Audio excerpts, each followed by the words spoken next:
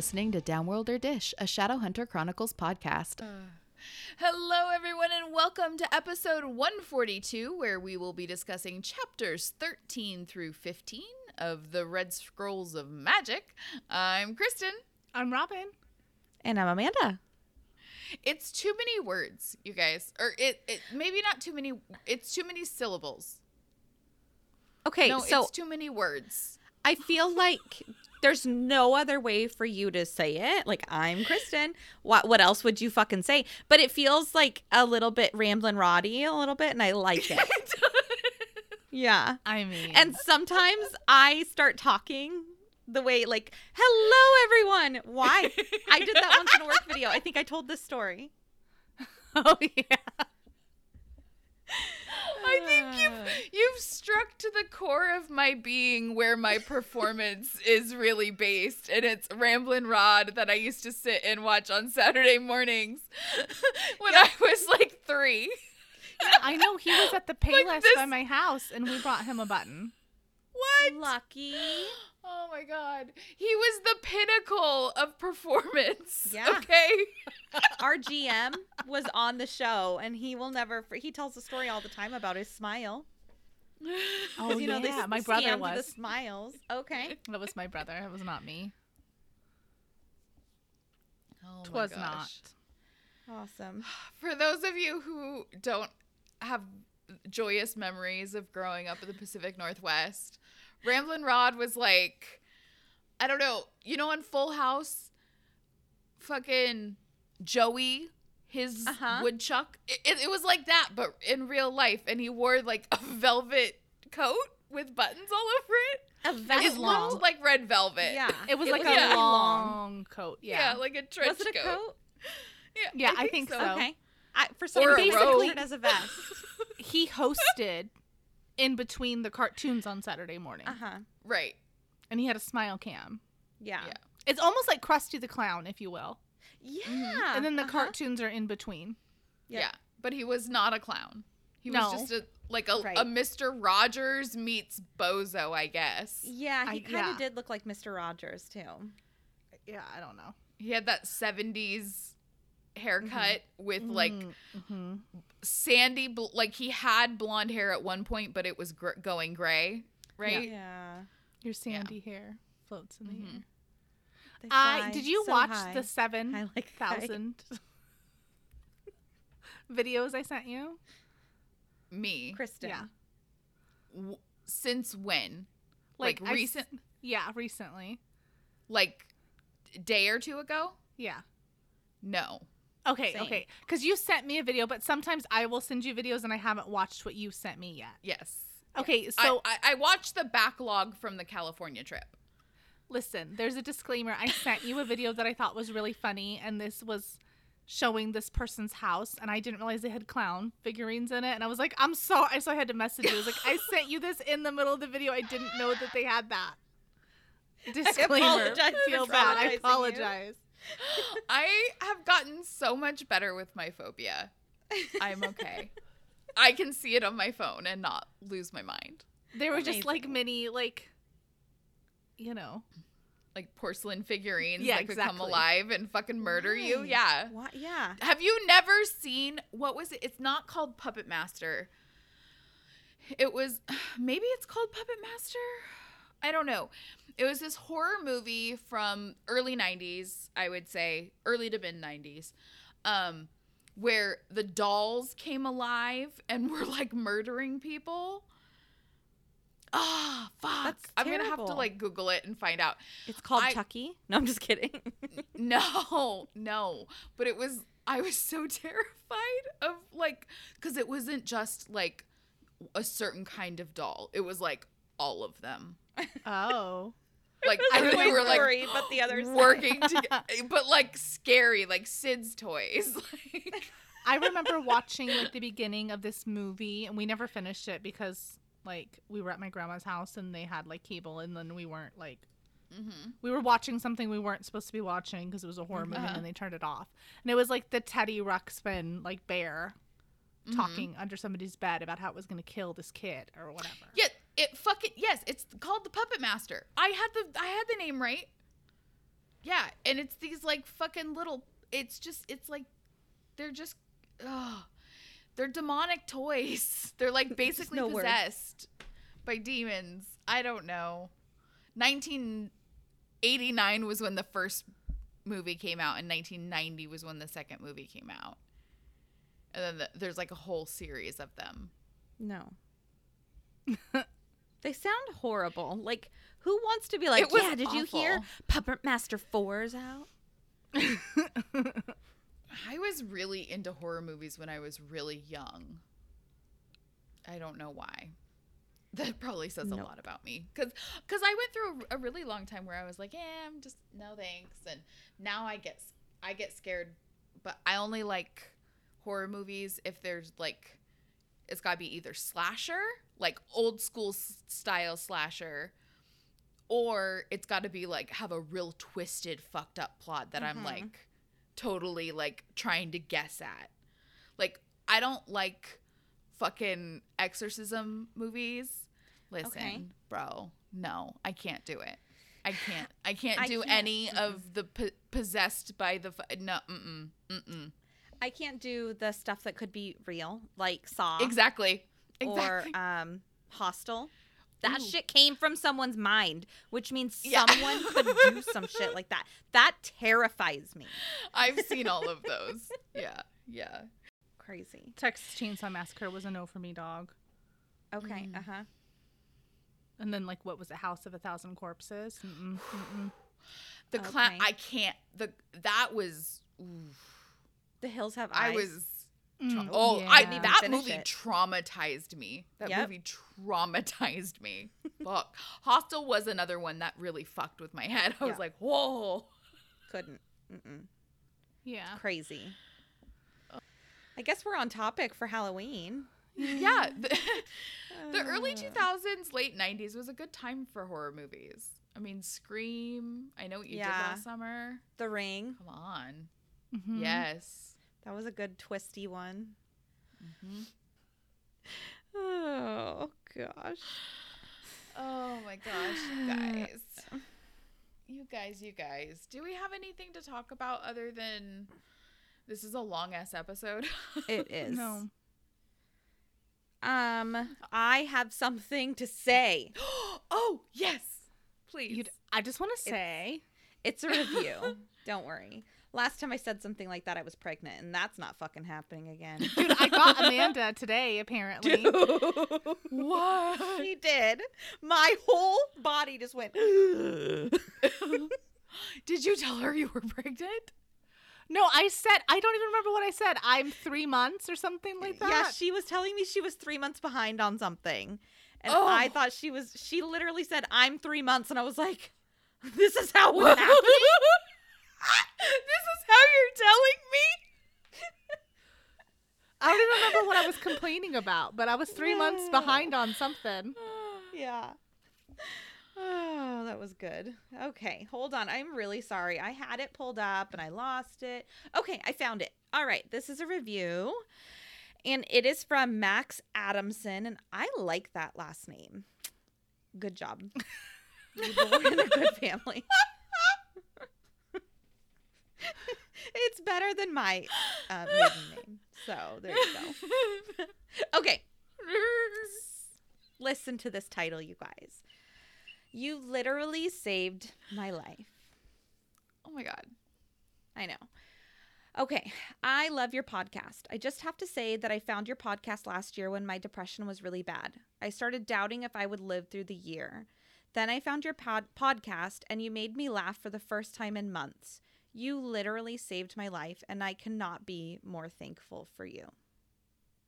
Well, fuck you for not showing that to me before you read it on the air. All I read was the title. Now everybody's fuck? weeping. So Hold on a second while we pull ourselves together. Okay, Listen. Max. I think that you've joined the right group here. Yeah. for real. Listen, I'm so glad I removed my mascara just right before we did this. For real. My eyes would be burning.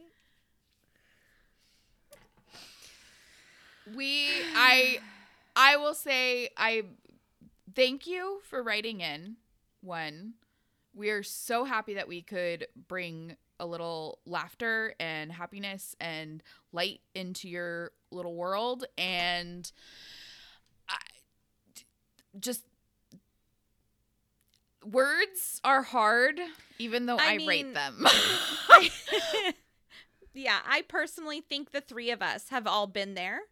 And so for something to pull you out of something like that has to be really tough. So literally honored, yeah, that we could be that for you, or at least a part of that for you.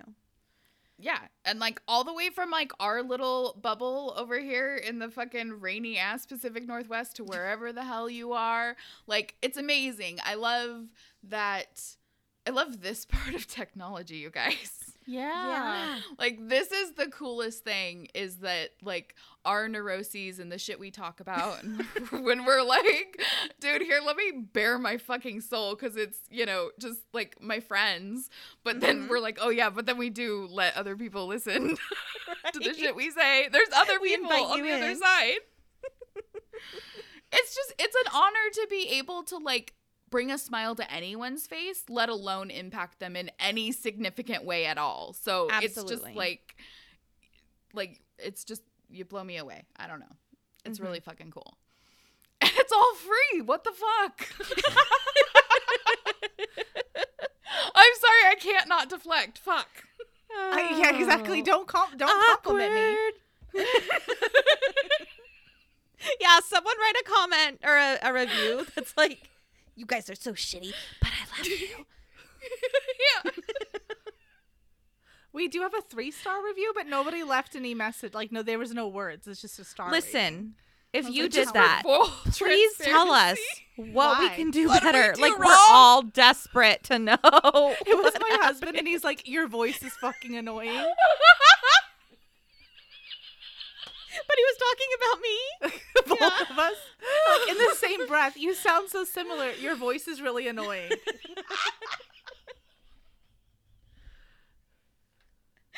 Oh my gosh. Oh my god. You guys. Every time we get awesome messages from people like being like, oh my god, I binge listened to you guys. I'm like, why? I know. I'm getting chills through this conversation, but I agree. Yep. But also, like, it's so cool. Like, it's so fucking cool. Especially when it's hard. Like, when we've been going through, like, a few weeks of just it being crazy. Uh-huh. Yeah. And It's been hard to sit down and write and get together and do this. It has. yeah. It's been more of a chore than a passion project for the last, like, 4 weeks. Yeah, I was Yeah. going to say month. Yep. Uh-huh. So, that's freaking awesome. And it always makes it comes so whenever we worth need it. it. Yeah. Exactly. It does. Yeah, we need it It's- too, so. It's the woo-woo vibes. It's the whatever you want to call it. But every time shit's going hard, it's a message or a review or whatever. And it's just like, you guys are fucking cool. Like, thanks, man. Like, yeah. you make us feel cool. And then this is where we start playing the Golden Girls soundtrack. Thank you for being a friend. Okay, well, Max, thank you for not only writing Yes. and taking the time, but I'm proud of you.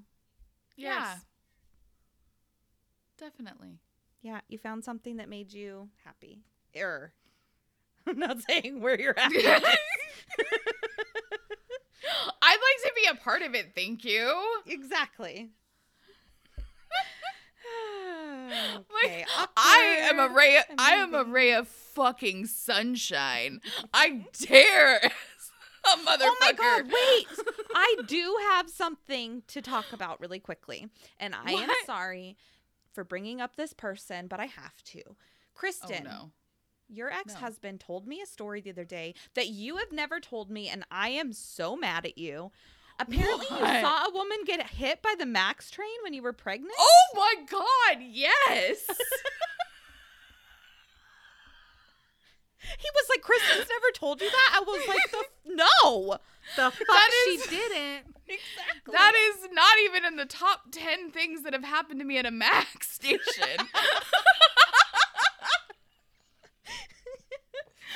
She was okay. She was okay, but we were on the same train. We were getting off because we parked to ride and we were in Gresham or whatever. And we were getting out, and we got out on the far side of the train, and we had to walk like over in front of the trains, right, to get back over to the other platform. Yeah, across the tracks. Yeah.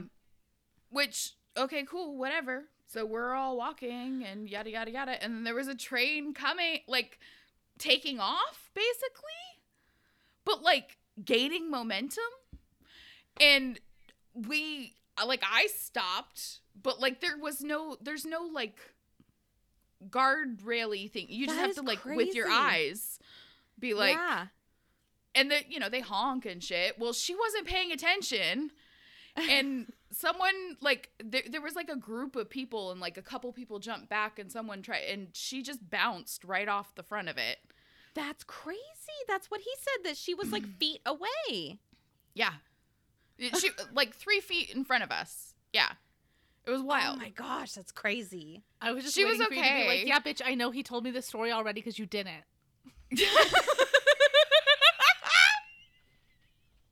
I am very disappointed you never told us this story. It's a big thing. It never came up. I told you about a kid getting hit by a car a couple months ago, and you didn't think of someone getting hit by a train, a literal train, Kristen. It didn't look real. Like in the movies, it looks more real than it did in real life. Weird. It looked like a dummy. Like, because I'm not kidding when I say she bounced. Like, Crazy. I'm legitimately, like, it was awful. She and must have hit it at the right horrifying. Uh-huh. But, well, and they're kind of like, the nose is like pointed down. yeah. So it kind of like kicked her legs up, right? And then like pushed, like, she just, So it pushed flew her off. away from the train at least? uh-huh. That's, Yeah, she didn't okay. go under or anything like that. Yeah. Thank God. No, and she was fine. Like, I mean, she was a little, like, I think she had a couple scrapes and stuff, but, like, she was and fine. dazed. Yeah. Yeah, maybe a Crazy. concussion, but other than Yeah. that, like, she wasn't Her like, mind is horribly. fucked, but her body's good. Good to Right. know. But I think she was on her phone. Like, she was looking down on her phone. Oh my gosh. Pulling a William. Yep. Yeah. Well, I mean, I know it was back in the day when you had to, like, hit 4 times for S. Like, it was legit. Right. Awesome. Okay, I'm sorry. We may proceed now. Robin's yawning. What is that? That's not what I was going to say. What is that? So pop two. Oh. Okay. I'm in my kids' room. They're sensory toys. Okay. We have several of those. It did look like a dildo. Okay, I'm just. Thank you. The tiny But it was one. very thin. Yeah, exactly. Anyways. Robin is You guys so are- uncomfortable. wait, I'm so sorry. One more thing, Robin. Tell Kristen about you getting to work this morning. I text her that. I did text Oh, her good. that. Okay, good. Yeah. Which I feel like you should share with the class. Okay, Yeah, I mean, it's a quick we are. one. It is 20 It's- minutes, but is it worth it? What are we going to fucking Yeah, Yes. go, Okay, go. Just do it. I'm listening to the last. It's the last book, right? Yeah. And the A song Akatar. of Silver Flames. Yeah. Yeah. Or And a Court of Silver Flames. A song. I'm on the end part of chapter 15. If you know, you know. And there was something steamy, and I was just not paying attention. I literally jumped the curb in my car. Legitimately, like, jumped the curb, almost hit my coworker's truck, hit the and I was just not paying attention. I was like, oh my God. Don't do that. It's like the first spicy thing and the most tame spicy thing But in the book. I like that person the most. I know, because they're the best. I know, I do. The man, obviously. The man. Yes. And I mean, also I mean, also that's the- fair. Yeah. But yes. Out It's of so good. 3, that's my pick. Same. If you know, you Same. know. Yeah. Yeah. And so then I was Awesome. like, and then I talked to myself the whole way home, like clacking my fake nails. No, you're dumb. No, you're dumb. You're dumb. No. Oh, you're no. This is not happening.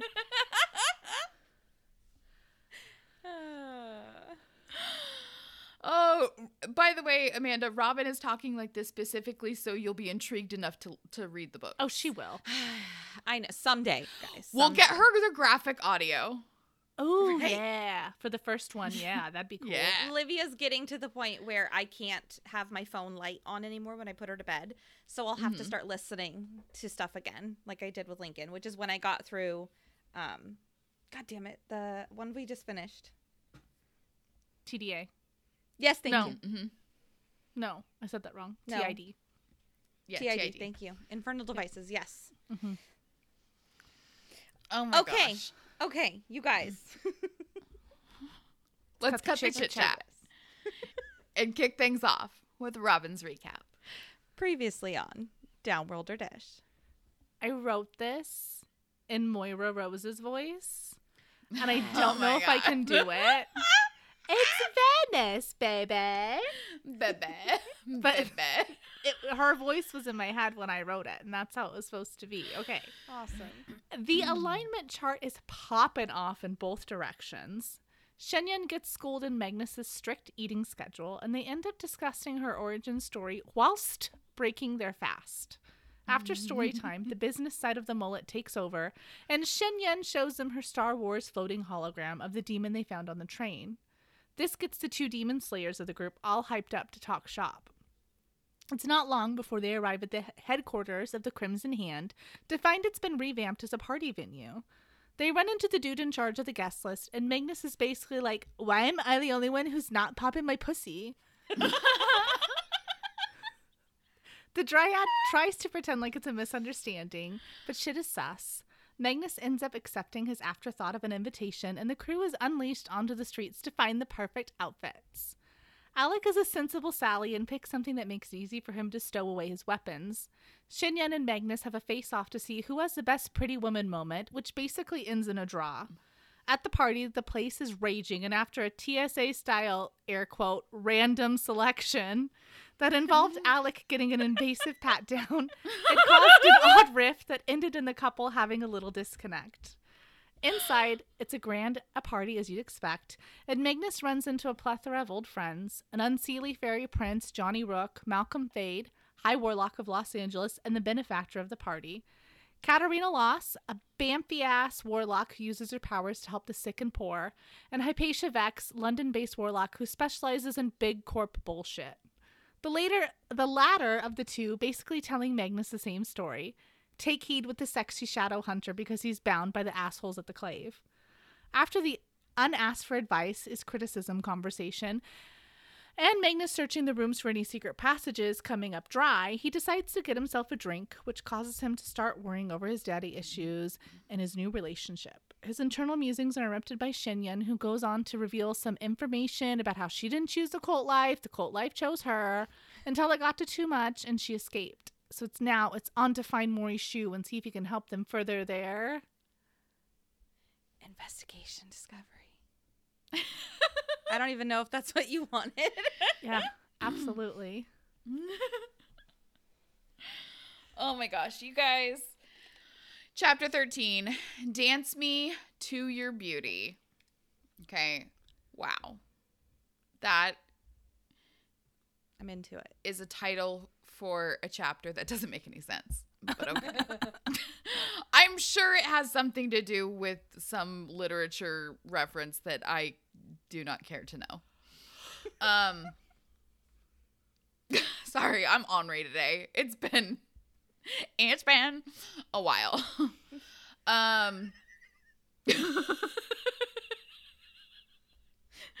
So Magnus goes off with Katarina. Shenyan beats feet to make a perimeter check, and Alec is left standing awkwardly in the middle of a ball. Listen, Quote, yes. before before you go too much further, I read this first line of yours and I was like, I got really panicked because I was like, what did I not do? Like, I don't remember that happened, but this is another share moment where we've turned back time. Mm-hmm. And I would just totally freaking forgot about it. And I was so confused. And then I was starting to like pace through the book to make sure I read what I was supposed to do.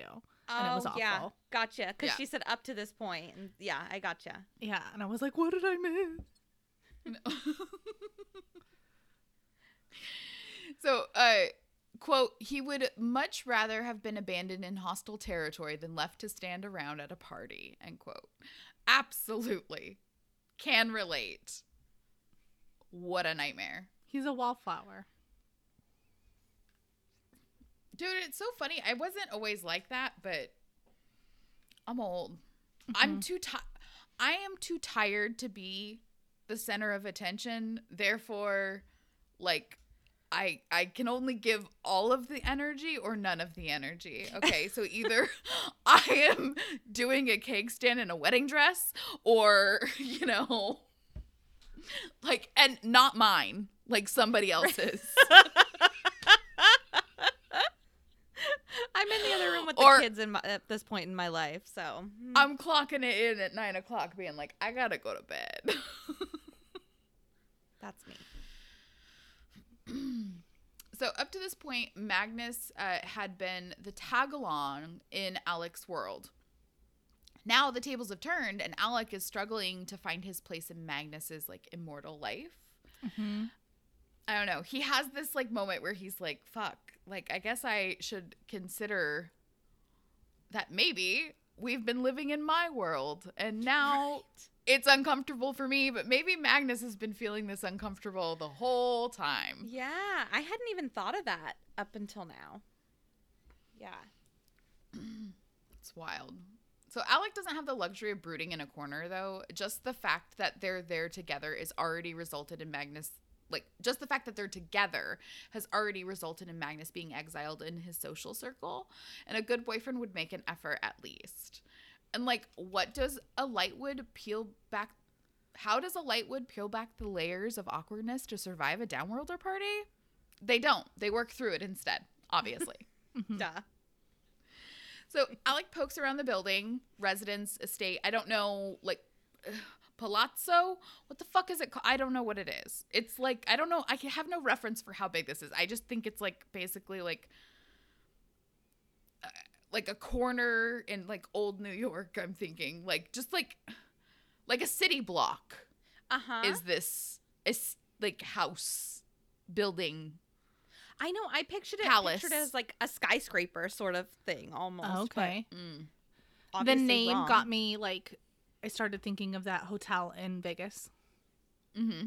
Okay. Yeah. Okay. Yeah. Like Because it's something called like, the I Palazzo? just imagine it being big. Yeah. And so Mhm. then it just like, that's all that I could see. Yeah. Anyway, whatever it's called, Alec is poking around. He's snooping, okay? But he's not in the bathrooms looking for meds. Which, I don't know. Maybe that's just a me memory. I don't know. I have someone in my life that does that, and it's sad. Don't do that. And it's not you. Okay. It hasn't been me in, I know, a lot of years. Okay, I've been sober a long time. Calm down. I didn't hear what you said, and it sounded like you said mints. So I was just like, oh, okay, I didn't know you would do that.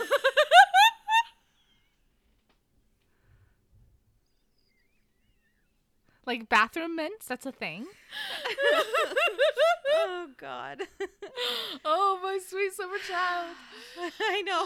I see a little bit of what you went through, Kristen.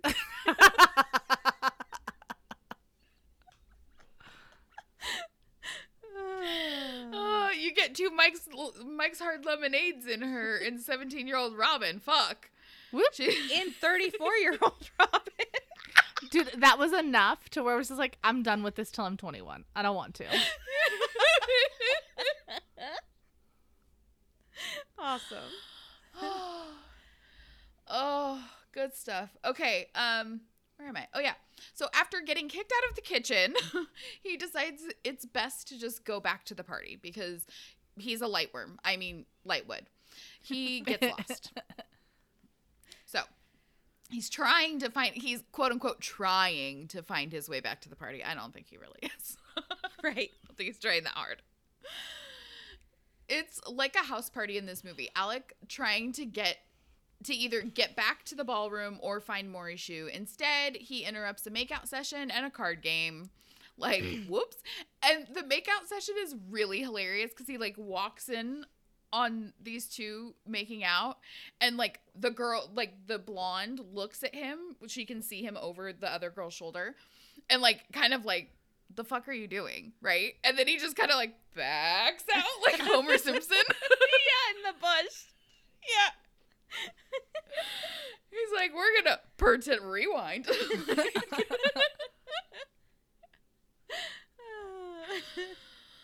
Oh my god.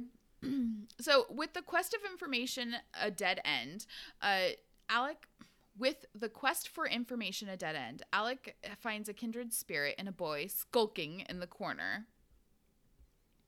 And Alex slides up next to this kid and starts reading over his shoulder, kind of like a narc. I mean, like, seriously, you're not helping your case, dude. Yeah. Like, who the fuck looks over somebody else's shoulder to read multiple messages? Dude, for real. I mean, I do it to Amanda all the time. Literally all the time.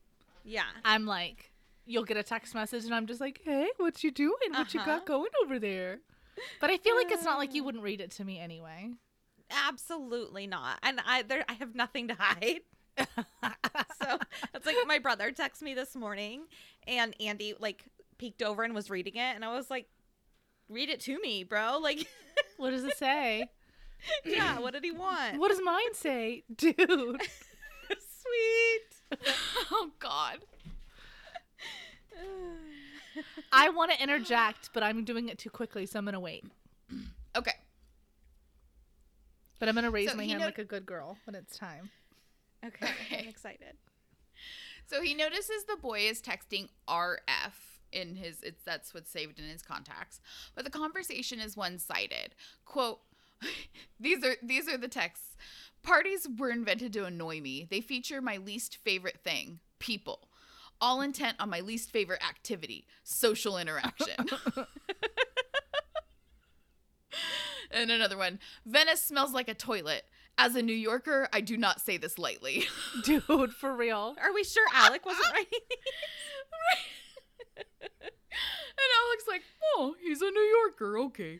Forget about it. Do you want to interject yet or do you want to wait? I think I'm going to wait till your passage. Okay. I'm going to read what happens next. Because I can. And I like it. Watch me. Okay. We ready? Oh my god. What am I reading? Oh yeah. Okay.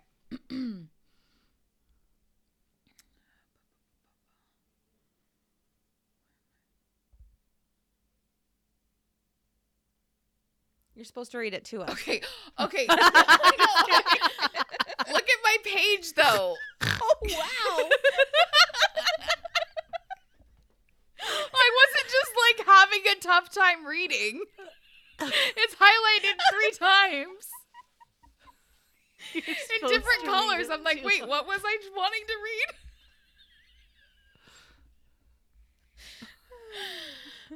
I'm just going to read the whole thing. Okay. So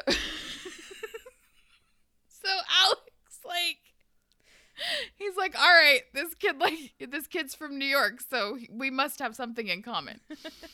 And he says, I get shy when there are strangers too, Alec told the kid.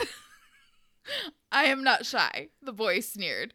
I just hate everyone around me and everything that is happening. Well, Alex shrugged. Those feel like similar things sometimes. The boy lifted his curly head, pushing the grumpy cat mask off his face and froze. Alec froze too at the twin shock of fangs and familiarity. This was a vampire, and Alec knew him. Raphael? Rafael Santiago? He wondered what the second in command of the New York clan was doing here. Downworlders might be flooding in from all over the world, but Raphael never struck Alec as a party animal. Of course, he was not exactly coming off as a party animal now. Oh no, it's you, said Raphael, the 12-year-old idiot. There's a little bit of filler garbage about Alec being like, I don't really like vampires, but this last part is what really matters. So, we just fought a war together. I was with you in the graveyard when Simon came back as a vampire. You've seen me multiple times since I was 12. The thought of you at 12 haunts me, Raphael said darkly. Look, that's the only reason I went that long, is because I wanted to get to that part. Because Raphael, he has the best dialogue of any character written in these books. He's the best. Uh-huh. He's the GOAT. Like, grumpy, fucking sarcastic. I hate everybody. Like, my hero. Yeah. Didn't we joke about him, like, get off my lawn? Yeah, yes. Exactly. Okay, look, this is what I was going to say. I just want to say, I do not appreciate, I don't know which one of you wrote this chapter, Cassie or Wesley, I don't know, right? It's Wesley, right? I do not appreciate you reminding me that Raphael is like Raphael, like a very white woman in that moment. Raphael, your friend over there, Raphael is a baby, because we're all picturing him as freaking TV show Raphael 100% of the time. I mean, and now I'm reminded that he's like an infant. He was like 14 years old. He's 14, yeah. Don't do that. That is no. No. Immediately no. He said the 12-year-old thing, and I was like, bro, you're the kid. Because I haven't seen the show. Dude, he's so hot in the show. I know. And immediately stop this madness. I'm Googling. Go back and fix. You made a mistake in the book. In the very first series, he's not that young. You made a mistake. I feel like you need to correct it. Thank you. Right. Thank you. Rewrite all of them. New additions. Okay, I had this whole sidebar, but I forgot he was wearing a mask, so it doesn't, and none of it makes sense. So I'm just gonna skip it. Okay. So Raphael refuses to help Alec out of principle. He is not a snitch. He's not going to tell him where Maury Shoe is, even if he had seen him, which he hasn't. So, by the way, matter of fact, fuck yourself. Mm-hmm. So a fairy woman trips passing by, and Alec saves her, which brings us to another interesting moment, which I am unfortunately going to have to read. I promise I'm not reading every fucking sentence, but I quoted a lot in mine, so. Sorry, I'm clicking. Good reflexes, she said brightly. Also, great arms. Would you be interested in a night of tumultuous forbidden passion with an option to extend to 7 years? I am gay, Alex said.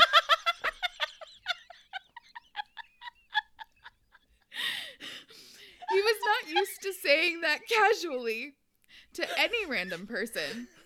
It was strange to say it and feel both relief and a shadow of his old fear twined together. Of course, the declaration might not mean much to fairies. The fairy woman accepted it with a shrug, then looked over at Raphael and lit up. Something about the leather jacket or the scowl seemed to appeal to her strongly. How about you, vampire without a cause? I'm not gay, said Raphael. I'm not straight. I'm not interested. Your sexuality is not interested? Alec asked curiously. Raphael said, that's right.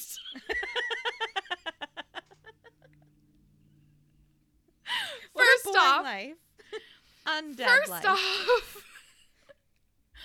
best way to come out as ace or asexual.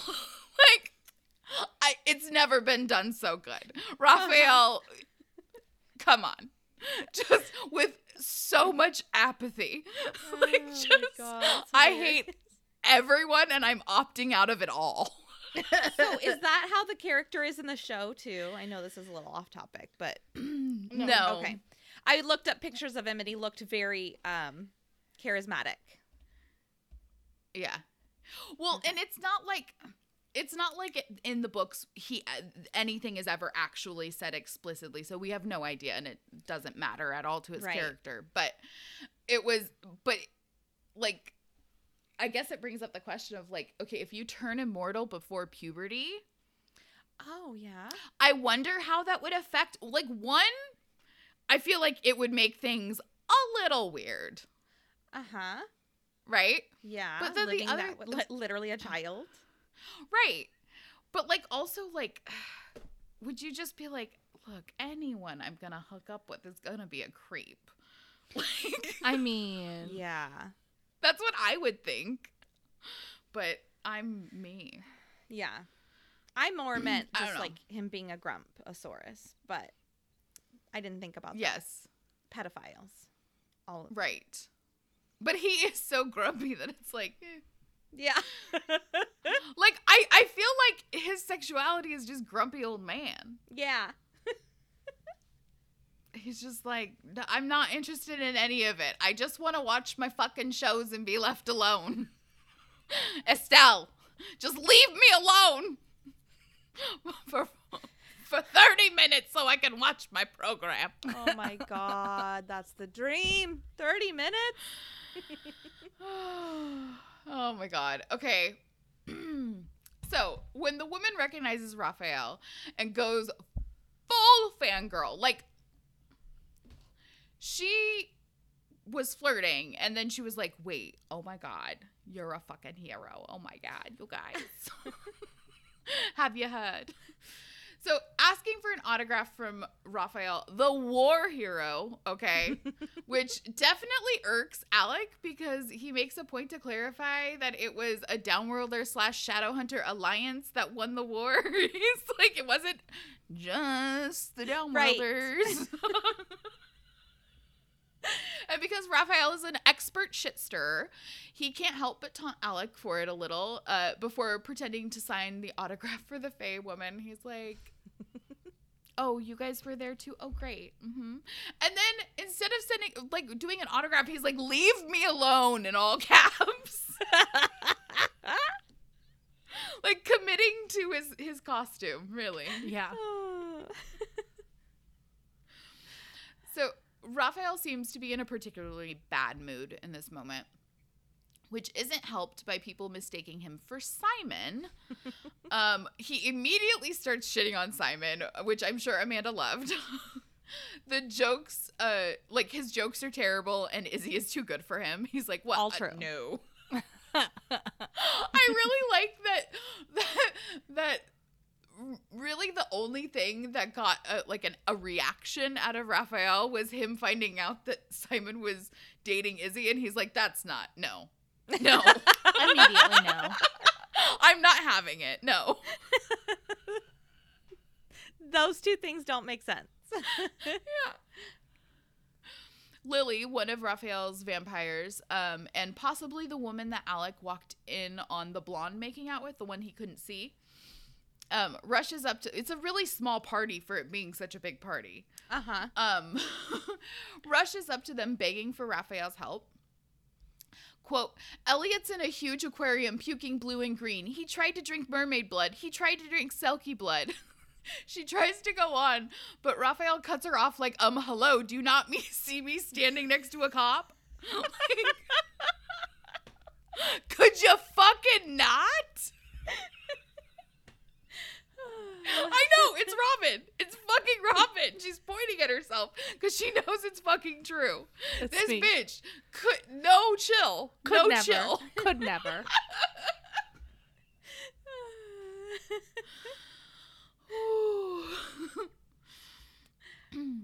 Oh my gosh. So Alec tries to play it cool. He's not there on like official business or whatever. Just a regular dude at a Downworlder party with his boyfriend. Nothing to see here. It's all cool. He's like, I'm drinking a beer. Right. Lily's like, yeah, what's it you call him, Raphael? Magnus's latest disaster? I remember you. Oh. Ow. Yikes. After Raphael just was like, I don't know Magnus that well. I don't know him at all. Right. could read the entire conversation with Raphael because he's amazing and has the best dialogue, as I said before, in the series. But I won't. So he takes the opportunity to split, leaving Alec alone once again. Instead of trying to find the party anew, I guess, he figures his time would be better spent investigating. So he heads towards what he thinks might be a basement. He finds a bowling alley, a pool, and a, quote, Roman toga orgy room. Don't know what that is, but I'm waiting for my invite. But still no stone goats. So he's not having any luck. He makes his way into the cellar and he's like checking for secret passages when he hears voices, right? It's a man and a woman apparently searching the building like he is, while a spectacular party rages on around them. Like, I feel like you could have done this earlier and then enjoyed the party, but okay. So I'm not bitching. I'm just saying. But these three people are the seemingly only people that are doing this. It should have been our first clue, okay? Clues. I'm not going to drag this out. They're nerds, and I mean Shadowhunters, obviously. Right. In fact, the woman is Helen Blackthorne, the blonde from the makeout sesh that he walked in on. Again, small world, right? Mm-hmm. Right. Back to back, running into both of them. Crazy. And being able to recognize who they were, even crazier. I know. You're so embarrassed after you walk in on that and you're going to remember their faces, especially when one of them had their back to you. Yeah, wild. So he recognizes her because he sees her ears. Like, she's half fae, so she has like the elf ears. I'm so jealous. Right? Fuck. If only. We're nerds. Amanda, don't laugh at that. That's why I'm laughing. The man is Leon Verlack. And these two are who they helped out on the roof. Like, in the very beginning on the balloon. So Helen's on her travel year and jumped on the Crimson Hand case while she was in Paris. And she'd gotten her invite from Malcolm Fade, the High Warlock of L.A., where she's from. And they'd heard rumors Magnus was involved with, like, the coal business. So she's like, yeah, we've heard some shit that, like, maybe Magnus is tied to this. Even though she admits that Malcolm told her that it was unlikely. He's like, I know Magnus. That doesn't sound right. Regardless, Helen wants to take Alec, Helen wants Alec to come down to the station to answer some questions. And Leon's a homie. He intercepts. He's like, just look how hot Alec looks. He's clearly here to party. And besides, he totes saved our bacon on the roof in Paris. Like, he's cool. He's cool. What are you doing? Okay, listen. Mm-hmm. Do you, again, have not read this book? I don't know. Have not read past what we've read. I think it's freaking suspicious that Malcolm asked them to come. Like, that's weird. That's sus. That is sus to me. That he invited her to the party. Mm-hmm. Did he invite her, or did she reach out to him when she found out about the party and he gave her the invitation? Even regardless, I wouldn't have done it. Like, especially if everybody's making such a big stink about Alec being there when there was the other Shadowhunter that was invited on their own accord. Yeah, and, like, what about others? Why her? Because she was in LA and he was in LA. Was like, I guess if she happens to be there, right? Okay, and maybe it's because she's half fae to go to it. So like she's kind of got that lineage or whatever. Like maybe that's probably part of it. But I'm just I guess I'm assuming they have a relationship based on them both being from LA. So they have a Magnus and Clary and Jace relationship. Mm-hmm. We don't know, but I would assume they have some sort of relationship. And then maybe when she was in Paris and picked up the case and heard about people going to Venice, maybe then she called him and was like, hey, can I get in? A plus Can one? I get in on that? Yeah. Okay. Yeah. Okay. Can you put me on the list? But that's all conjecture, so no one knows. Right. Nobody knows. So Helen still seems suspicious, but she lets it go. She's like, okay, fine, whatever. I'll get you if I need to get you. My little pretty. Mm-hmm. And Alec makes his way back upstairs, internally warring with his decision to lie to fellow shadow hunters. Like the first time you rebel against something and you have that adrenaline surge when you're sure you're going to get busted, but then you don't and it ruins your life because you can't stop rebelling even though you're a grown-ass adult. No? Just me? Okay. No. I follow all the rules now. Sorry. What did Illegal Beagle? Yeah. Yeah. We have a friend that we call Legal Beagle because he wouldn't even jaywalk when we were kids. Literally. Oh my God. Okay. So he comes to like this balcony overlooking the 2 giant ballrooms full of downworlders celebrating, and it's absolutely magnificent. Whatever you're envisioning, it's better. So he's looking down at all these downworlders he's come to recognize, and some even know. And he starts to feel Bad.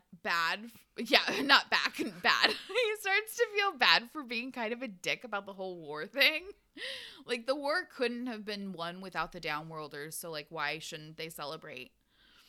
And this is why it's important to get to know people and stuff. It's like for our work, sales and like admin warehouse, it's important for you to see each other so that you have a perspective. This is important work here. Uh-huh. Okay? This is the Lord's work. Well, and then he's got to be asking himself, like, who cares if they want this to just be their own celebration and it not to be about the shadow hunters? Like, honestly, how many times have the shadow hunters saved the days with warlock magic and then claimed victory for themselves? Like, Well, and I could be wrong. Maybe I'm wrong. But isn't it, I can't remember where we hear it. So I'm going to say potential spoiler warning, but not really about anything, so it doesn't matter. But just to be like very to the T, I feel like somewhere in this series we hear basically like shadow hunters are supposed to do things as like thankless. Like that's why we don't tell mundanes. That's why we don't do this other stuff. We're in the shadows and whatever, because it's our like basically hand to God. This is what we're supposed to be doing. This is our divine mission. You're not doing it to be thanked. So So I like this. It's your job. You're such shadow hunter dude. Then you know it's just how it's supposed to go. Right. Yeah. You're not supposed to be this prideful. Well, I mean, it would totally fucking bug me too. I'm Team Alec on it as a person. I don't want any attention, but I don't want to not be acknowledged. Dude, exactly. Right. Yes. 100% yes. Oh my God. Oh, I love it. So he heads down to join the revelry, only to stumble upon Raphael again.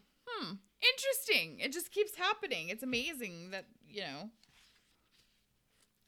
So while you look for your page, I'm going to tell you this little story because it's funny. So obviously, as everybody knows, my husband is a traveling salesman and he does county fairs. And he was at the state fair at one point this year, and our kids came and visited him at the booth or whatever, and they were there with their mom. You know, they went to the fair with their mom. Like, they're grown-ups. But the older kids. Anyway, exactly, yeah. They, so Andy goes to the bathroom, and he says he goes around a corner, and he literally ran into his ex-wife. And she wasn't with the kids. Like, it was the closest bathroom sure to him. But he was like, oh, it was so weird. And it's not like we don't see her, because obviously we have a relationship with her because of our kids. But anyway, I was just like, dude, what are the fucking odds of that? Like, it's a state fair and you ran into your ex-wife. That is kind of cool. Like, I don't know. The world is crazy, dude.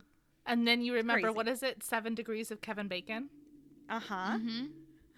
Everyone's connected. Yep. Oh, okay. So he stumbles into Raphael. There was a tiny smile on the vampire's face. Raphael is looking down at like Lily and what appears to be Elliot, puke stained, dancing on the dance floor. Of course. Just to set the scene, okay? There was a tiny smile on the vampire's face. When Raphael noticed Alec, the scowl snapped immediately back on. I find such wanton expressions of joy disgusting, he disclaimed. If you say so, said Alec. I like it myself. He reached the foot of the stairs and was crossing the gleaming ballroom floor when a voice boomed out from above.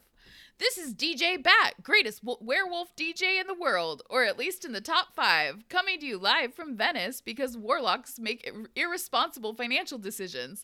And this one's for the lovers, or people with friends who will dance with them. Some of us are lonely jerks and will be doing shots at the bar. I don't dance, so I'm doing the shots. I love the party like energy in this chapter. Like the dialogue is so snappy and honestly, I have to tell you something. Friends, gather close. Turn up your volume. Kristen's sharing secrets. My social skills are so bad. Like, I was reading this chapter being like, fuck yeah, I miss partying. I want to go to a party. And then I'm like, you're 34. You don't want to go to a party because you have lost all social skills over the last, like, 5 fucking years. Yeah. You have nothing. Dude, you guys, I went to the fucking weed store, okay? And you have to give them, you give them your ID, right? And they, like, scan it or whatever, right? So the door guy, he, like, gives me back my ID, and he uses my name. And he's like, oh, yeah, thanks, Kristen. He's like, I really like your hair because I got the split dye or whatever. And I'm like, oh, thanks. And so he, like, lets me in, and I get my stuff, and I go to leave, and he, like, opens the door for me, and he's like, bye, Kristen. I could not. I malfunctioned. Because he used your name? Because this 6'3" stoner dude that looks like my alt teenage fantasy used my first name. And remembered it the whole time you were talking. Remembered it for 10 minutes. I was like, I can't, what?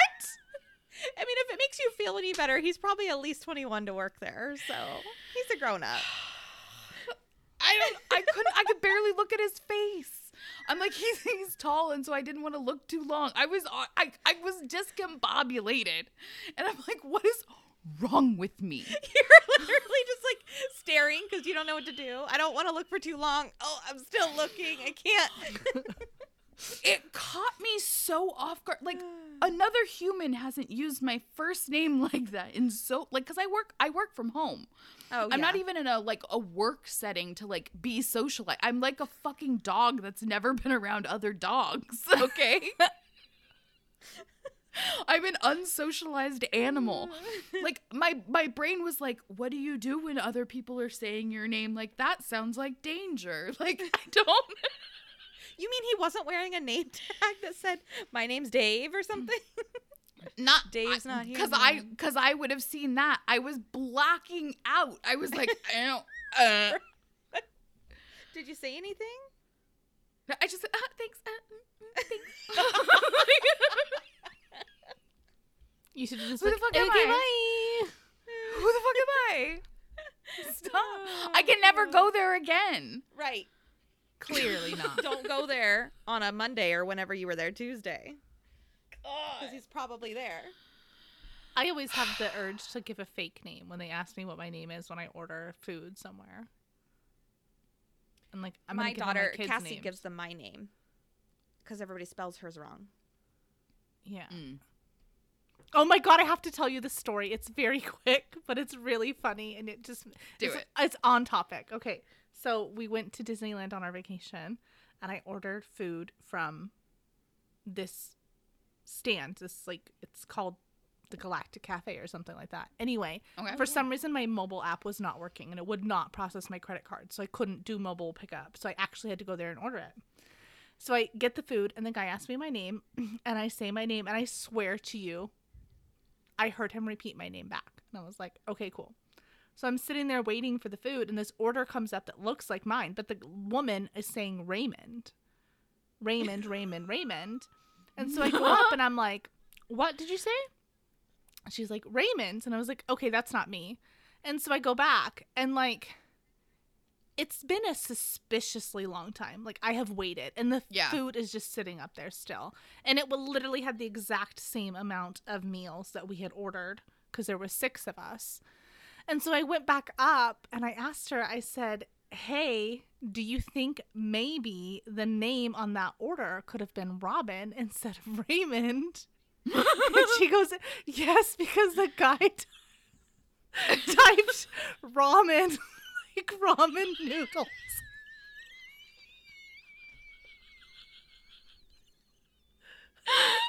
She's like, so I just guessed he meant Raymond. He didn't want to ask again. Like he was like he deadpanned. Looked me in the fucking eye. It was like, So he repeated ramen to you, and you thought it's ramen. I was like, yep. And he just did, okay. And so, ramen, yes, that is my name. So was she cracking up too? She was just, well, then she felt really bad because it had been sitting for so long, and she's like, do you want us to remake it? And I was like, food seems hot, it's fine. But yeah. Holy crap. Anyway, that's really, great. that was just on brand. So I just, yep, that's my name. Don't wear it out. Oh my god. Okay, you guys. Where were we? Oh yeah, DJ Bat was being adorable. And also, like, can I get a callback to book 1, chapter 1? Hello, DJ Bat is back, an international baby. Mr. Worldwide. Woo-hoo. Amazing. So Alec was making his way through the crowd and got caught in the middle of the dance floor, which is where Magnus found him, panicked and looking for an exit strategy. He was like, fuck. Because as soon as, like, he made it a slow song. So as soon as he slowed it down, he's like, I don't know how. He says in his, like, internal monologue, like, he doesn't realize, like, he didn't think that, like, more people would get on the floor with a slow song. Right. And he's like, I am suddenly surrounded by people. Awesome. So after some awkwardness about hand placement, they're off. Magnus has Alec gliding over the dance floor like a Disney princess, and Alec is shook. He thought all this romantic fairy tale shit was just for the breeders, but nah, babes, it's for everybody. Oh my god.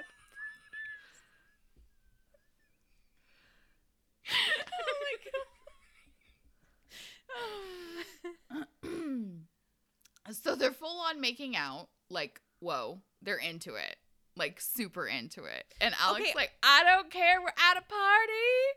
Are they still dancing? How are they making out Yeah. and dancing? Magic. Okay, fair. That's my answer That's for like everything. on Casper? Yeah, for sure. Okay. For sure. Got it. Oh my god, you guys. They are getting into it. I'm going to read you this last part. It's the last thing I'm going to read you. It's because it's getting hot and heavy. Okay, you guys. Mm-hmm.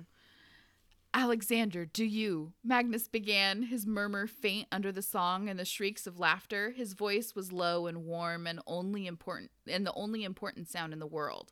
Yes, Alec whispered before Magnus could finish. All he wanted to say was yes to anything Magnus asked. His mouth clashed against Magnus's, hungry and hot, their bodies locking together.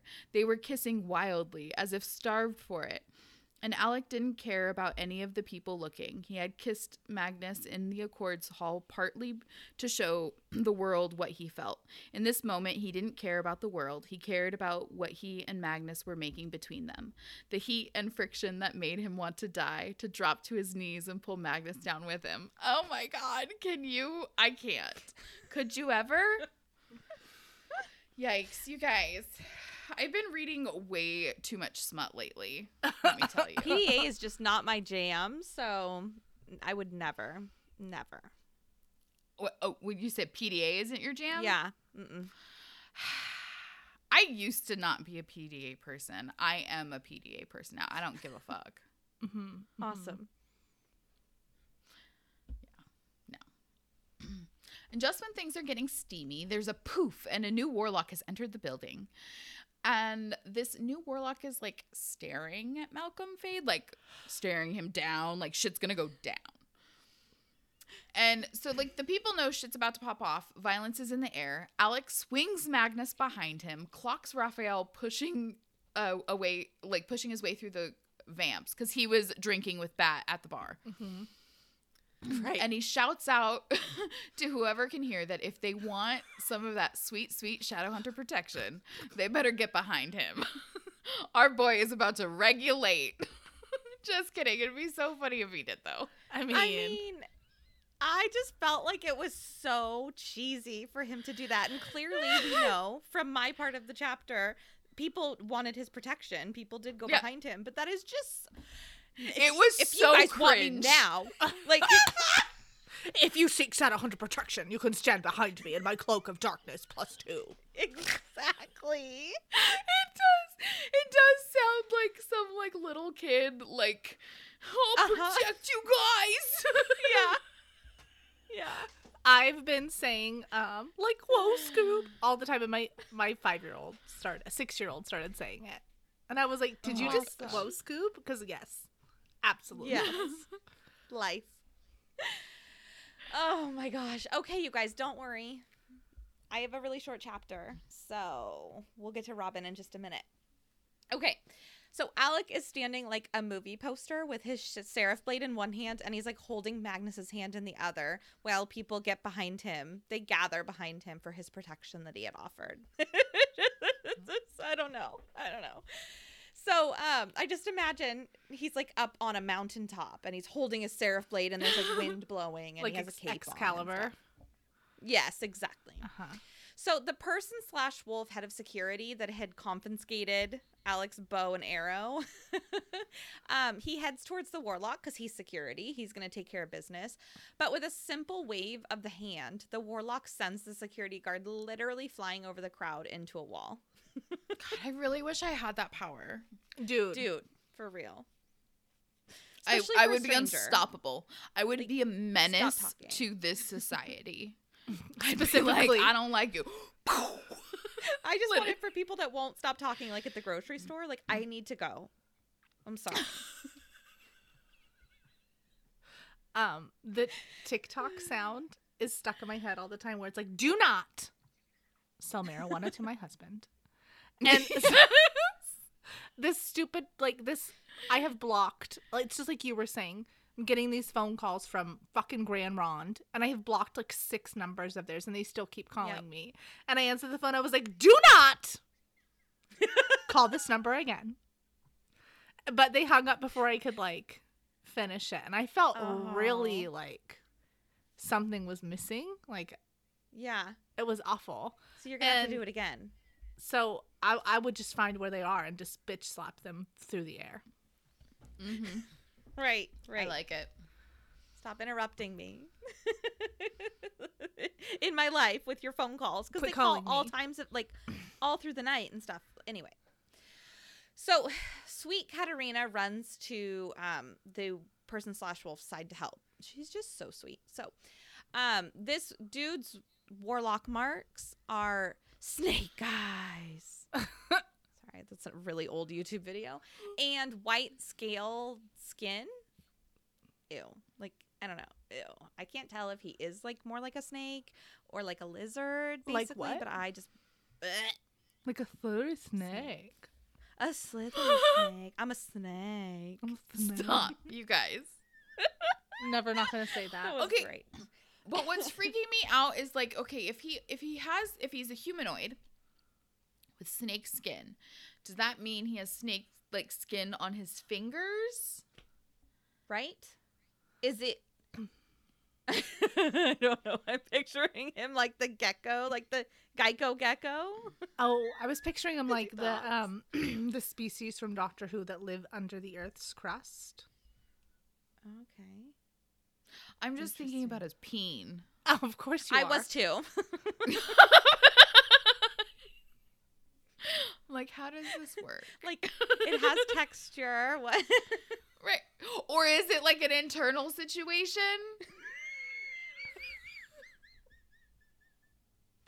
that becomes external, so it doesn't need to follow the same rules. Oh my god. You can really tell if there's a banana in your pocket. Listen, I've been reading a lot of smut, you guys. TikTok Okay. made me do it. Yeah. Book talk for you, huh? Fucking for real. And they lied a lot. We'll get into that another day. Okay. So anyway, this guy shows up and he points towards Malcolm and he's like, bro, you stole my party and my mansion. Not cool. And Malcolm is like, oh, Barnabas, hi. You lost your mansion, huh? And, you know, the two go back and forth about the mansion because Barnabas says that he bought it last week. And in the middle of all of this, Alec asks Magnus what we all want to know, who the fuck this guy is. Okay, listen. Did you get vibes? Like you were transported back to like 6th grade and you were playing for Pogs. And then you were like, you don't actually get to keep the Pogs even though you won the Pogs. Who the fuck played like that? Because what Fucking you're chump. supposed to do, like if you like you got to keep the other person's Pogs.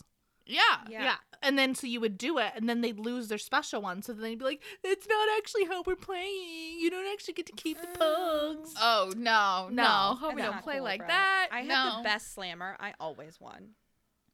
Yeah. It was Lisa Frank. Oh, dude. Awesome. These were the vibes I was getting though. Yeah. Oh, yeah. Okay. Whiny. Mm-hmm. I was getting kind of like, did you touch my drum set? Oh, yeah. I'm going to put my balls on your drum set. Okay, so Barnabas heads the shadow market in LA, and Magnus thinks that he was in the running to be High Warlock, but Malcolm got the job. So there's like that rivalry between them. And so Barnabas tells Malcolm that he bought the mansion to throw this Downworlder victory party, and like, you stole my thunder, bro. I was thinking of calling this a Barnabash. Shut the fuck up. He's my kind of The guy. answer's Trying to no. decide between Barnabas's Bash or Barnabash, which obviously, I mean, come on. Barnabash. Yeah, absolutely. right. That right there should have disqualified you from having a claim to this party. Exactly. Ben. Yeah. Dude, I saw. I have a question. Tell me. Sorry. Who posts the job listing for High Warlock? I agree. Right? The If you're Spiral saying, Council. like, or the Spiral Labyrinth? That's what I meant. They just Do put they it on have- the bulletin board. They have a Like, casting sign up call? here if you want to be considered. Yeah, like, I guess they have to. We don't really know anything about their governing body or if they have one, or really like it's everything's very loosey goosey with the warlocks. Yeah. Like, I it wonder if we sounds very find much out like more no about one the- wants in to the be- Bane Chronicles. Well, and like, right. is there a High Warlock of every city? So there's like a High Warlock of fucking Gresham. Maybe just main cities, so like Portland and Eugene. The High Warlock of Gresham is someone named Teresa sitting on her front stoop, chain smoking Pall Malls and Rockwall. Dude, or there's like a high Warlock of Sayo. Like, I just want to know, is it every city or just like major? Because Los Angeles is not the capital, so it's not like the capital cities. Right. No. Well, and Los Angeles is so big that you would think that you'd want more than one institute. Dude, Oh, for real. yeah. But Good like, point.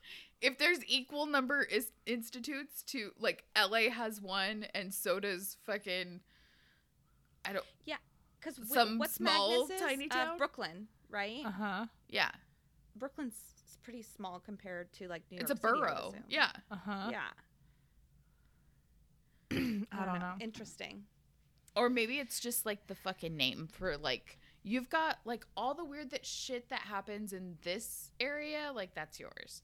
Okay. Right. You get this zip code. But I wonder if County. I feel like Magnus is more than just, I think he covers more than just Brooklyn. I would think so. It Uh-huh. seems like Right? he's pretty cool. Like, maybe he just went with that because it's the cool name. Yeah. I'm from Brooklyn. Anyway. Yeah.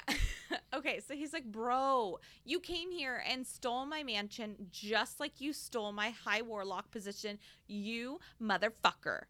You're gonna get it. So it goes on for a few pages. I will spare you the very much details, but these two warlocks basically get into a magic fight, and it is everything you can imagine a warlock fight would be. Chandeliers and metal pipes are coming to life, like in freaking Beauty and the Beast, and they're fighting in the battle for them. Basically, the floors are breaking apart, the ceiling has exploded, they're firing ice and fire and lightning at each other. It is wild. Shit's gone buck wild. Yeah.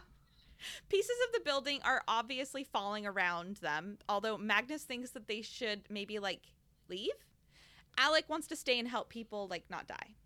It's fair. So, I don't know, yeah.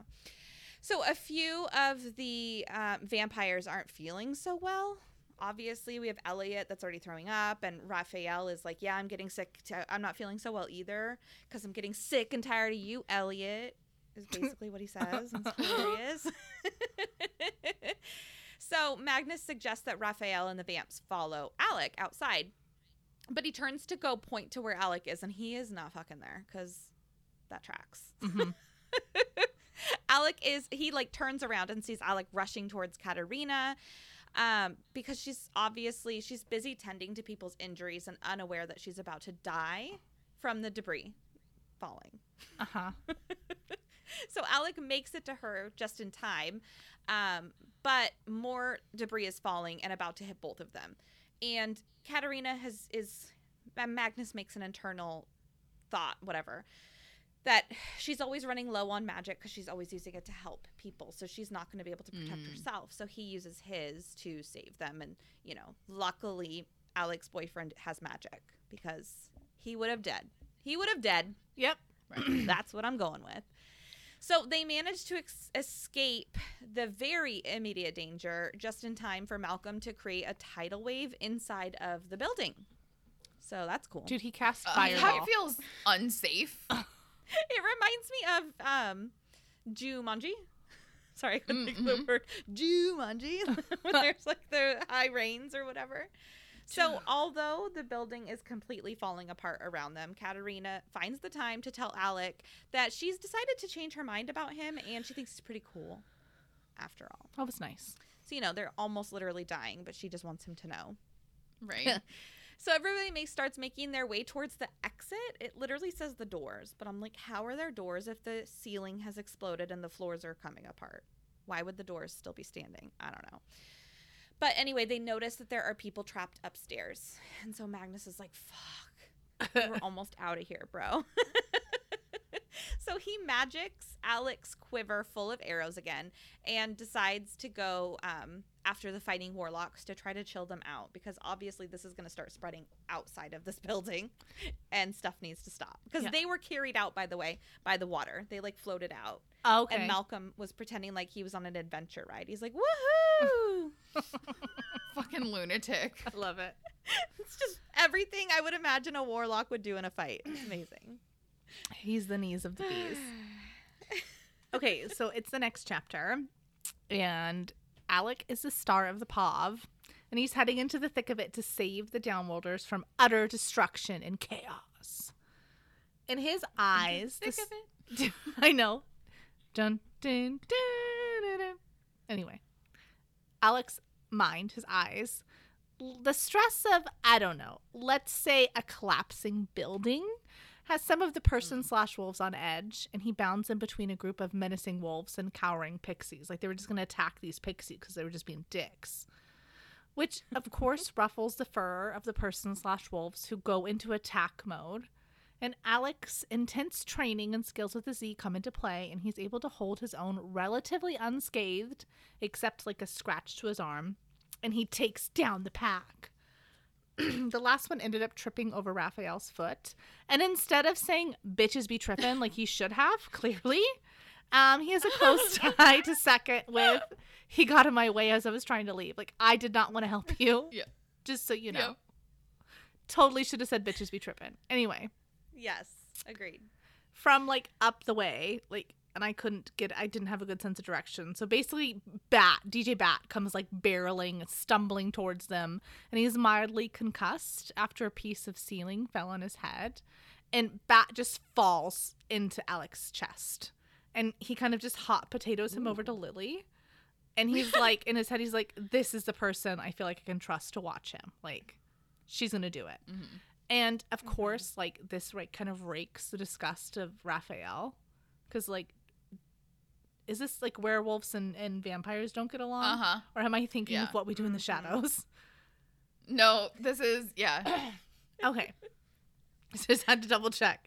But Lily, like, I'm assuming like technically she's a subordinate to Raphael. Yeah, she's like his second in command. Yeah. And so, you know, because they have that kind of like alpha chain of command, vamps do. Not as much as werewolves have that, but they do have that.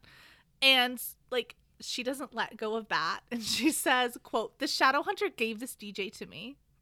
And I just really feel like it's something Amanda would say, and I really liked it. Yeah. I get to keep it. Yeah, this is mine now.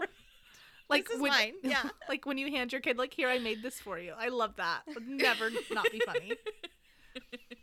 So, Raphael is this stressed out mother who just lost the "you're not actually wearing that outfit in public" argument with a toddler. Like, he's over it. And he's like, okay, cool. Literally whatever you want. Let's just GTFO. We need to leave. Right, for real. We just need to leave the house, bro. Yeah, fine. You want to wear rain boots and soccer socks? Go for it.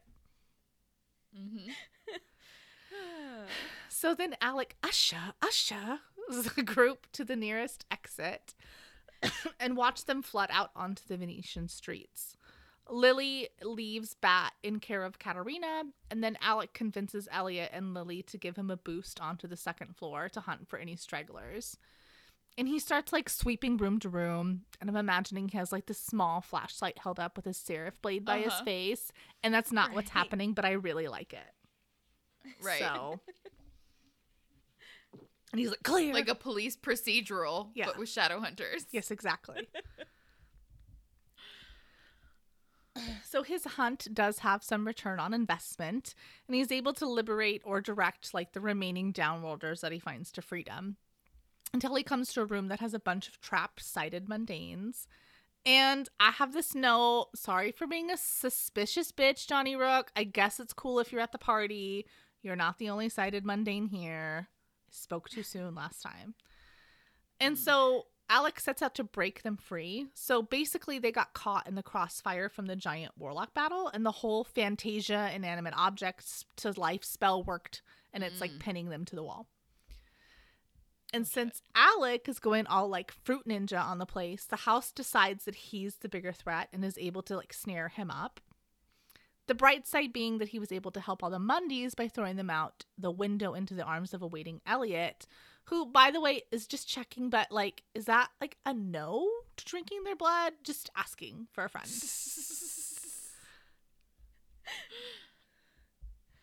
Sorry. Anyway, your boy is trapped a la Devil's Snare. The more you struggle, the more you're locked down. And it had him so like wound, intertwined, that he dropped his weapons. And just in the nick of plot, Shinyan comes in asking him 3 very important questions. 1, what's going on? 2, why is the building falling down? And 3, do you require assistance? Alec. Shenanigans. Say shenanigans one more time. Alec obviously can't read the look on her face. Like, he's like, because it's no expression. But he's trying to tell if she was, quote, amused, thoughtful, or marveling at what an idiot he was. All of the above. Which is fair. That's a fair assessment. I feel like that every day about everybody. So I got you, boo.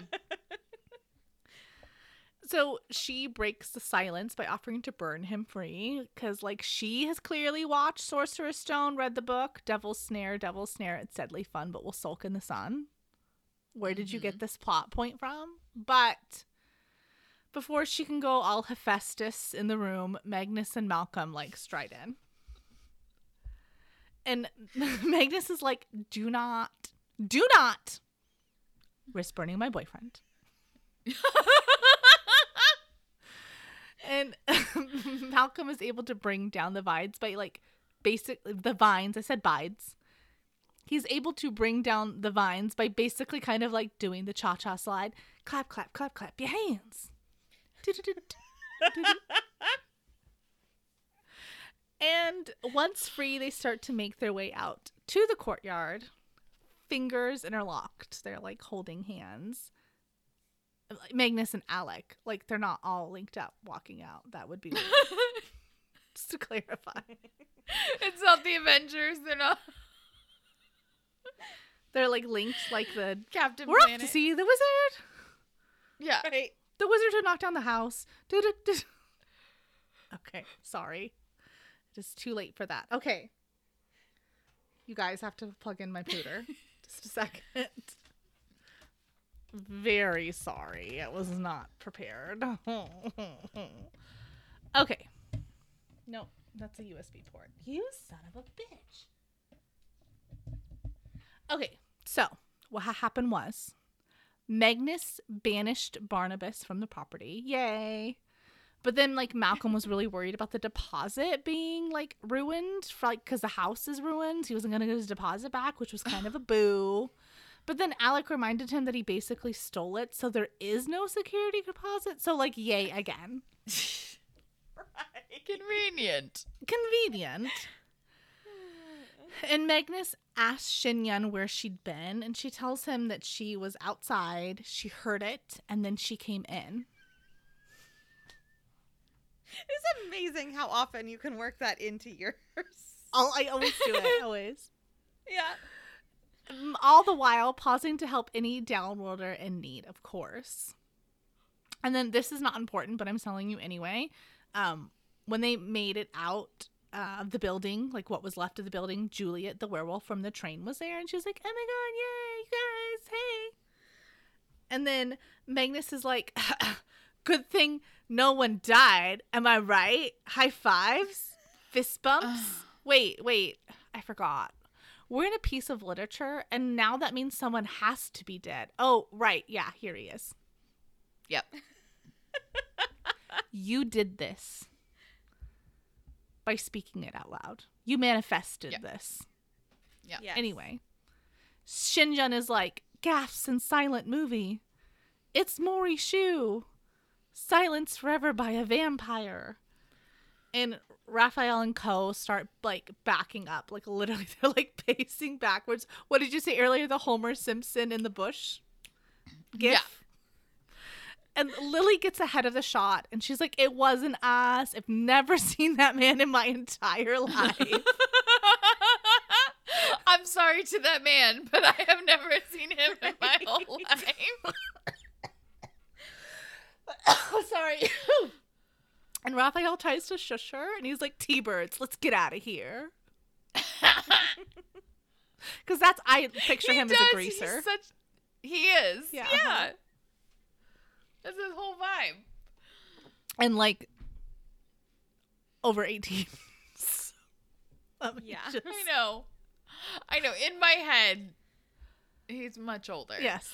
Okay. But all of these characters are older in my head because I'm older now. I know. Right. Except Daddy Luke. He can be my age. Yeah, fair. Daddy Luke will forever be whatever age Luke from Gilmore Girls was in like the 3rd fucking season. Yeah, except that hairline, man. I don't care. Wear the baseball cap. Wear the it to bed. baseball I don't cap, give a shit. right? Yeah. Unless that thing ring like is true, and it's like every time you insult a woman, you lose a little bit of your hairline. It's just, it's God compensating. So if that's true, then no. My poor brother. Wait, no, what a dick. Oh, dick. Okay, sorry. Back to your regularly scheduled program. Alec vouches for the NYC Vamps, saying that, like, I was with them. They're cool. But Shinyan points out that this guy's been dead for a while and asks, like, were they in your sight all night? Did you go to the bathroom together? And Lily, once again. Yeah. Did you see them? Did you play swords?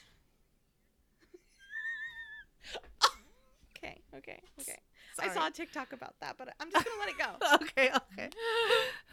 So Lily once again breaks in and she's like, we don't feed on warlocks. And he's like, she's instantly reprimanded by Raphael, like saying, stop running your mouth in front of the Nephilim. You need to be done. You're done. Mm-hmm. And Magnus steps in and he's like, listen, vampires don't like, quote, feed on warlocks. This was no roadkill. This was premeditated to silence him. And the NYC vamps don't have any skin in the game to have done it. Like, you're barking up the wrong tree. And Malcolm is like, yeah, there were lots of vamps on the guest list and like many like party crashers and like they've all left already. Like everybody's gone everywhere.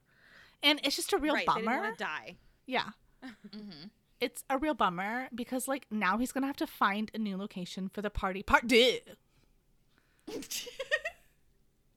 And Alec is in what I like to call vanilla shock. But Malcolm just tells him the party must go on. Like, the show must go on. So Shinyan is, like, checking the body for clues. And Magnus goes to check on Raphael. And Alec, a cheese-may-ass bitch. And boy, do we love him for it. He's like, I couldn't help but hear the over conversation with my, like, advanced hearing runes. So, when in Venice. And basically the conversation between Magnus and Raphael is Magnus wanting to know how he's holding up after Ragnar's murder. And Raphael, of course, tries to play tough guy exterior, dripping his response in sarcasm. And he's like asking him, like, so do you want to know if I'm like overwhelmed by grief about the warlock the Shadowhunters killed? And in his internal monologue, Alec's knee-jerk reaction is to separate himself from what he says are the good, like him and his friends Ovs, and the evil, like the Viting circle members, Nephilim. Like, he's like, hey. His parents. Yeah. Mm-hmm. Especially since he lost a lot that day as well, clearly. Mm-hmm. But then he remembered seeing Raphael text someone in his phone that he had saved as RF, with all of it clicking together. Clearly was Ragnar Fell. And then there's this little bit that I'm going to read.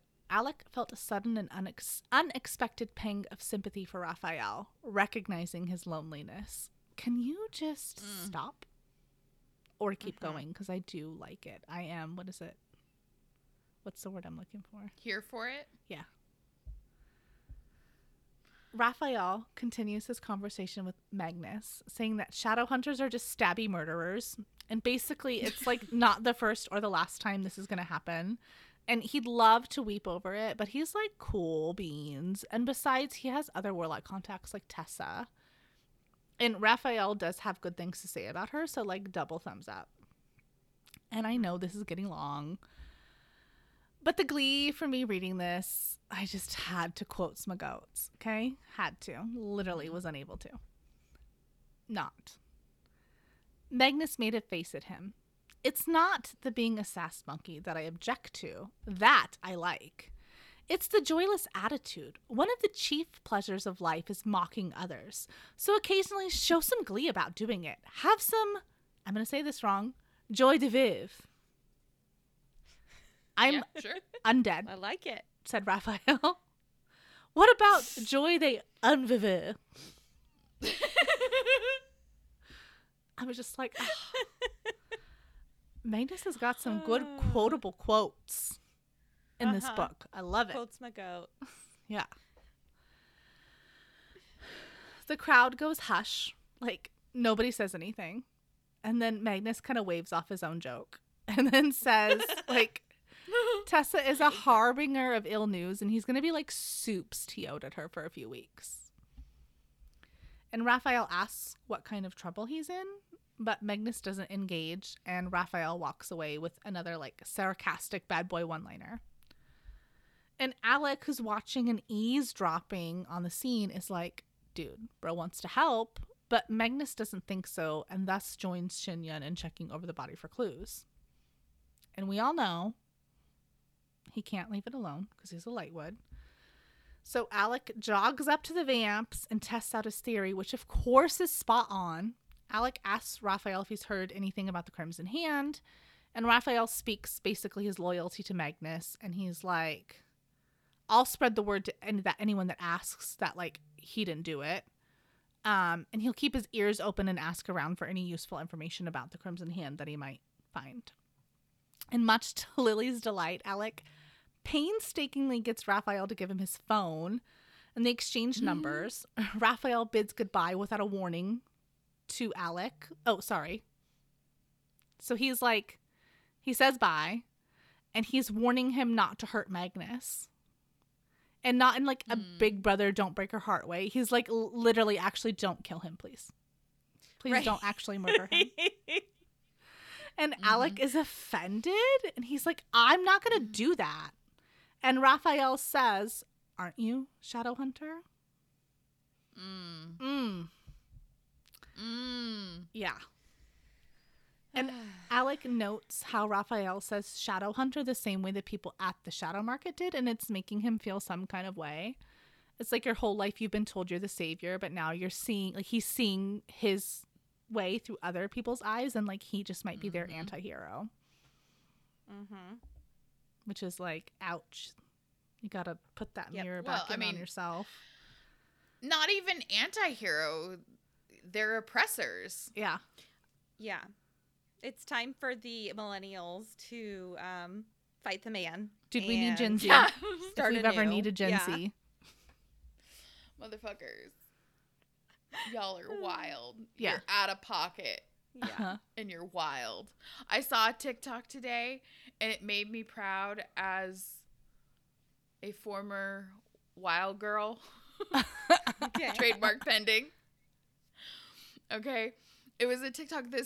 This chick was coming up on a passenger side of this car in a parking lot. It looked like it was like a Walmart parking lot or whatever. And she was yelling, and she comes up, and they're rolling up the window, and she slaps her window. And the girl in the passenger seat's like, because she said, don't get near my car. And she came up and she slapped the window. So this girl, she fucking opens that passenger side door and hops out. She's like, the fuck you touching my car? And that girl ran so fast. And I was like, I'm the girl in the passenger seat. That was me. I'm the girl that ran I'm away. glad we're not extinct. They're still out there. We're still out there. Just getting wild, getting loud, being reckless. It's like the Hunger Games sound. God. Fucking for real. I love it. Don't do it, kids. Don't try it at home. Yeah. It's bad for your health. It is. I promise you that. I love it. Okay, so Lily convinces Raphael that Alec is clearly in love. Like, it's not just to hit it and quit it. I didn't have Right. anything written, so They haven't even hit it yet. that was adverb. Right. Ad-lib? I said adverb. It's late. Okay. And they leave from there. They're like, bye. And so Alec heads back to Magnus and starts asking him questions about his and Raphael's past.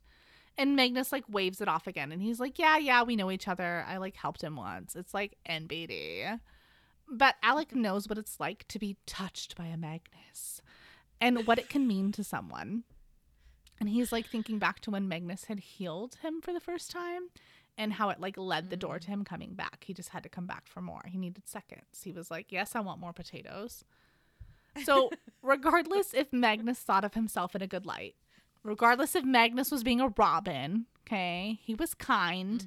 And whatever he'd done for their vampy friend, it clearly meant something to Raphael. Like, anyway, so all the hubbub is happening. We get this, and the only reason I'm even quoting it is because we talk about the cleanup crew a lot, okay? So this is why I'm going to quote this. 2 identical brownies had arrived in what looked like a huge green melon on large rickety wheels, but which Alec figured was some kind of fairy ambulance to take Maury Shu's body away. Shinyan gave them some money, spoke with them in Italian, and came to join Magnus and Alec. So, the crime scene cleanup crew is fairies, brownies. That makes sense because fairies have their own realm. So they have their own like Oh, yeah. infrastructure and society, which is like separate. Whereas the rest of the downworlders very much feel like they're living in the mortal world. Uh-huh. Foolish mortals. That does make sense. So I'm Yeah, sorry. I like it. I do. Yeah. At this point in the podcast and in the book, everyone is like tired. Okay. Everyone's tired. And Magnus is defeated, but our little Alec isn't ready to throw in the towel yet. So he reminds them that the building may have fallen, but what if, and this may sound crazy, it just makes it easier to find an underground secret passage. And like Magnus is like, has this eureka moment, and he's like, oh, you know, maybe we should check out the stairs that are leading right into the fucking basement. Maybe we should Scooby-Doo that shit. Maybe we should Why go didn't do we that. check there first? I mean, come on. It's because he wanted to party, which is fine. That's fair. He wasn't invited. He has to show his face that Yeah. he did get invited. He did. And so basically he's like all on board for checking out the demon basement. And then like they literally raise their hands. They legit raise their hands. And I love that. They're like, me. Love it. Awesome. And that's all I have to say about that. I'm going to say that every fucking time too. Okay. Forrest Gump. So guys, make sure you've read chapters 16 to 18 for next week's episode.